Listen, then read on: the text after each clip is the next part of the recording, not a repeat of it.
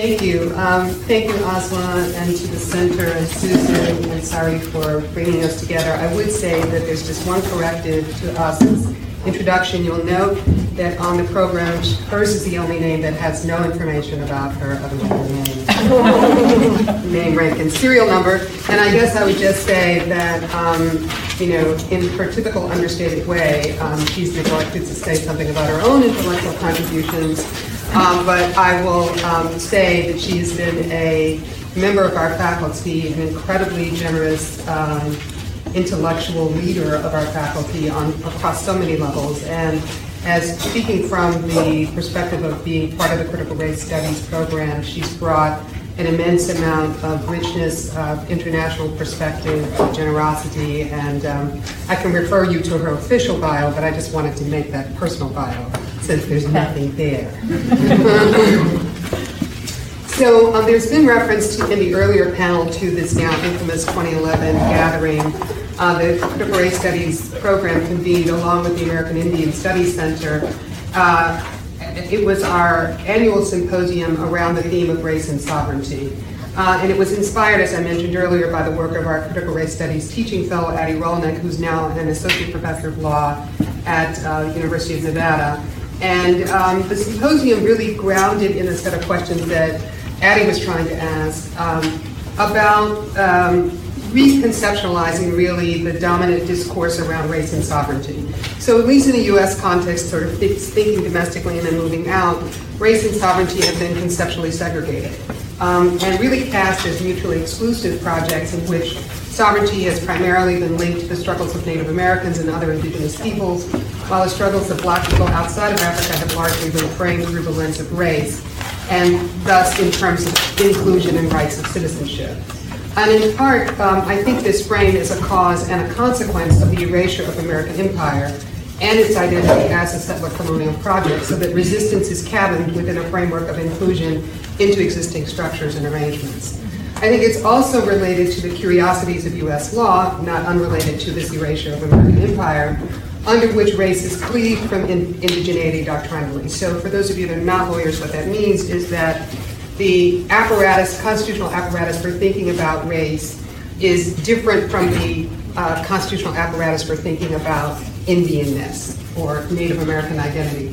So that specific rules, limited rights, and processes that are applicable in law to some, but not all indigenous people are contingently exempt, and I stress that, from, or at least shielded from, contemporary forms of colorblind constitutional jurisprudence, which, as we know, more effectively wipes out remediation than it ever attended to race-based injury. So colorblindness, to the extent that it's been mobilized to attack race-based injury, has now become mobilized to attack race-based remediation. And it's been far more effective in the latter project than the former.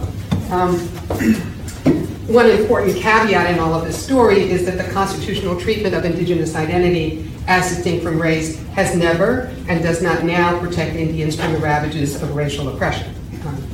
Rather than treating race and sovereignty as entirely distinct, part of our project, or as oppositional or dichotomous, the symposium proposed instead to examine how race and sovereignty intersect and are mutually constitutive, roughly how race enters sovereignty and how sovereignty enters race, even as important distinctions remain. And while understanding that these are not synonymous constructs, we wanted to disrupt the analytical frame to map the ways that indigeneity was and is racialized and the way that racially subordinated peoples related to and through sovereignty. So given this project, obviously Patrick's work and his voice were clearly central to this conversation and remain so.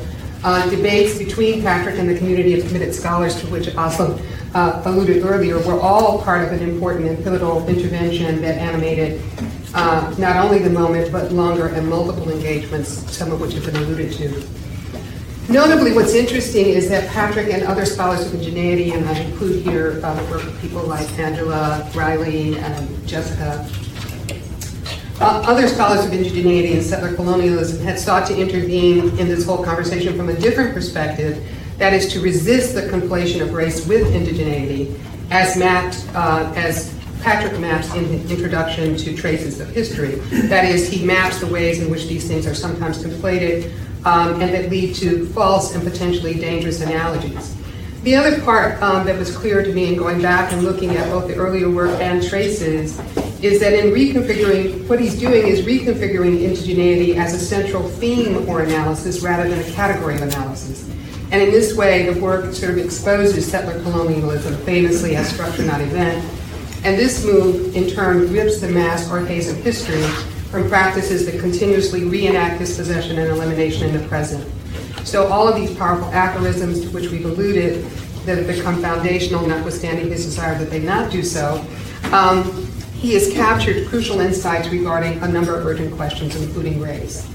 So in Settler Colonialism and Elimination of the Native, which is the essay in Genocide Studies, I believe, he described how settler colonialism was grounded in and driven by a logic of elimination. Quote, contests for land, according to Wolfe, can be, indeed often are, contests for life. Thus, genocide is often implicated in settler colonialism. At the same time, he notes genocide is not necessarily a part of settler colonial projects. What they share is that both, quote, have typically employed the organizing grammar of race. So beginning here and distilled and refined in traces of history, he codifies the way that racial grammar differentially encodes blacks and Indians in the U.S. Slavery's racial categories of blackness represented a, quote, inclusive taxonomy, close quote, operating through the one-drop rule, a logic that maximizes reproduction, as distinct from the construction of Indians as a restricted category in which non-Indian ancestry diluted indigeneity and thus, quote, furthered the logic of elimination. In mapping this foundational taxonomy concerning settler colonialism, he notes that it has both negative and positive dimensions, that its object is not race but territory, and that it destroys to replace. His work was also an important reminder of the linkage between race and colonialism, that is, as he says, race is colonialism speaking, a trace of history, and I would argue a technology, in his words, through which colonialized populations to be racialized, causes colonialized populations to be racialized in specific ways that mark out and reproduce the unequal relationships into which Europeans have co-opted these populations, close quote. So race then coerces both exclusion and assimilation, and these different racialized modes of oppressions cohere and were coalesced through property. As Wolfe describes, the primitive accumulation of white property was structured through the appropriation of black labor and the dispossession of indigenous land. This provocation then asks that we reconfigure our understanding of race as both process of exclusion and erasure, or what he calls deracination. Pressing on his important provocation, I want to offer three interventions and thinking about the ways in which it's great to argue with Patrick. So partly I want to think about what difference has to say. So his articulation of black and indigenous racialization, importantly, is enlisted to understand how settler colonialism structured and managed accumulation. That is, presumptively, he's concerned not with marking this difference for its own sake, but for rather in hearing the story that the difference tells. And in focusing on black and Indian racialization, there are other ways in which these processes of exclusion and erasure, the latter being what he terms deracination, cohere. And this is the part what I think is implied, but I would argue is not fully stated, and that they are simultaneously an instantiation of whiteness. So it's not just race, it's whiteness. So understanding whiteness as a form of property, as a structure, not object, a way in which value is generated and conferred, both as Du Bois describes as, quote, material and psychological wages, allows us to identify the role and power of whiteness in underwriting and legitimating the production of white property. And it is a construct that depended upon both exclusion of blacks from control or ownership of their labor and of Native people from possession and control of their lands. Black people's commodification then becomes central to whiteness, as was black women's reproductive capacity through which property was produced. Under slavery, then, blacks were more than just a source of labor, they are a source of non-territorial property. At the same time, that elimination of Native people is key to white property as part of the project of racial replacement. Indigenous people, particularly indigenous women, are also a means of property transmission. That is, as Kevin Malyard writes in his cogent analysis of the so-called Pocahontas exception from Virginia's anti-miscegenation law, intermarriage with indigenous women was at times encouraged as, quote, an easy road to assimilation, close quote, and put bluntly, acquisition to property, at least through matrilineal groups. So both blackness and indigeneity are then central to the production of white property. I think that's all implied, but I think it's worth sort of stating. Secondly, focusing on blackness and indigeneity, as he invites, takes us not only to the operation of race, but again to the construction of whiteness. And here we might consider Eileen Morton Robinson's Aboriginal scholar from Australia, the white possessive. Here she argues that European possession as enacted in Australia and other settler colonial states in both its proto-capitalist and capitalist forms is predicated on dispossession and the right to exclude. Thus, a property-owning subject, she says, is one that originates in possessive logics or modes of rationalization that justify expropriation. In contrast to this mode of understanding possession, she asserts that indigenous relationship to land constitutes a different ontological position. That is, the land is not a place that indigenous subjects occupy or possess, it is a place that says who they are and that they are and through which they exist. What she describes as, quote, the dialectical unity between humans and the earth, close quote. Settler nationhood originates then from the denial of this ontological position. And though there are no terms or tools of measurement that are adequate to calculate the material violence associated with this denial, it's the presumption that one can in fact do so, that is, separate people from their land, that presumption. A fantasy, a dream that of course becomes an indigenous nightmare. The fantastical assertion that the land was terra nullius was the justification for dispossession and was simultaneously the claim through which whiteness was constituted and indigenous people became known as the Aborigine and in Australia as black, as racialized inferior subjects. As white possession marks the birth of nationhood, whiteness becomes the metric of belonging. So this is the sense in which we can map colonialism as a structure that operates not only through race, but one that operates through and is productive of whiteness. The third point is the relationship between law and power. So in Traces, Wolfe explains the way that the racialization of indigenous people in Australia represented the accumulated learning from earlier colonial projects, including the failure of the British in the US colonies. So it's a very nice point. He talks about the way in which Australia learned from the British screw-ups in the United States. That is to say, they did not duplicate the system of chattel slavery nor the American system of recognition of native land title. Yet he finds parallels in the way that settler legal systems function not simply to, quote, replace one owner with another, but seek to replace an entire system of ownership with another, close quote. Thus, he contends settler law constructs the issue of indigenous land claims as a conflict between sovereignties, quote, primordially external to one another. As such, given this externality, he says, the settler legal system resolves the issue of ownership within its jurisdictional limits, and the question of its externality is simply and literally beyond its power. So he then reads together Johnson v. McIntosh, the sort of seminal 1823 decision where the U.S. Supreme Court refuses native sovereignty. He reads those together with the Australian cases, Coe versus Commonwealth from the 1990s and the Yorta Yorta case, where indigenous rights and land were similarly negated. And he points to passages in both of them that are quite parallel. For interests of time, I won't read them, but just trust me, he's actually dead on right. The logic is very much the same.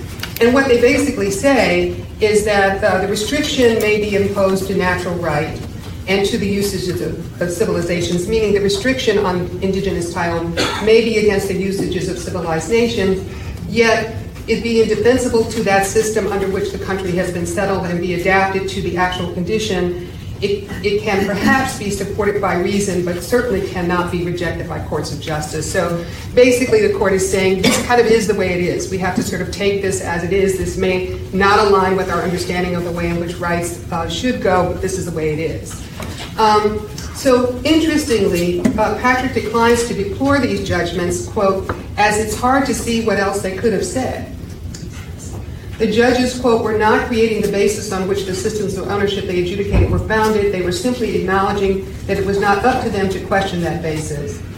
And that because of this, he says, law was, quote, not creating the basis of the systems of ownership being adjudicated. And to track native sovereignty, he argues, quote, requires us to look outside the settler legal system, a requirement that takes us directly to the priority of force. I think there is something of a slippage here. While Wolfe astutely mapped the through line between U.S. and Australian juridical logics, I argue that he has perhaps too quickly absolved the courts and law in particular. In accepting these asserted limitations as not normally justified but as empirically correct, it may allow the law and its practitioners to escape accountability and most significantly overlook an important dimension of the ideological and material structure of race that he so vigorously excavates.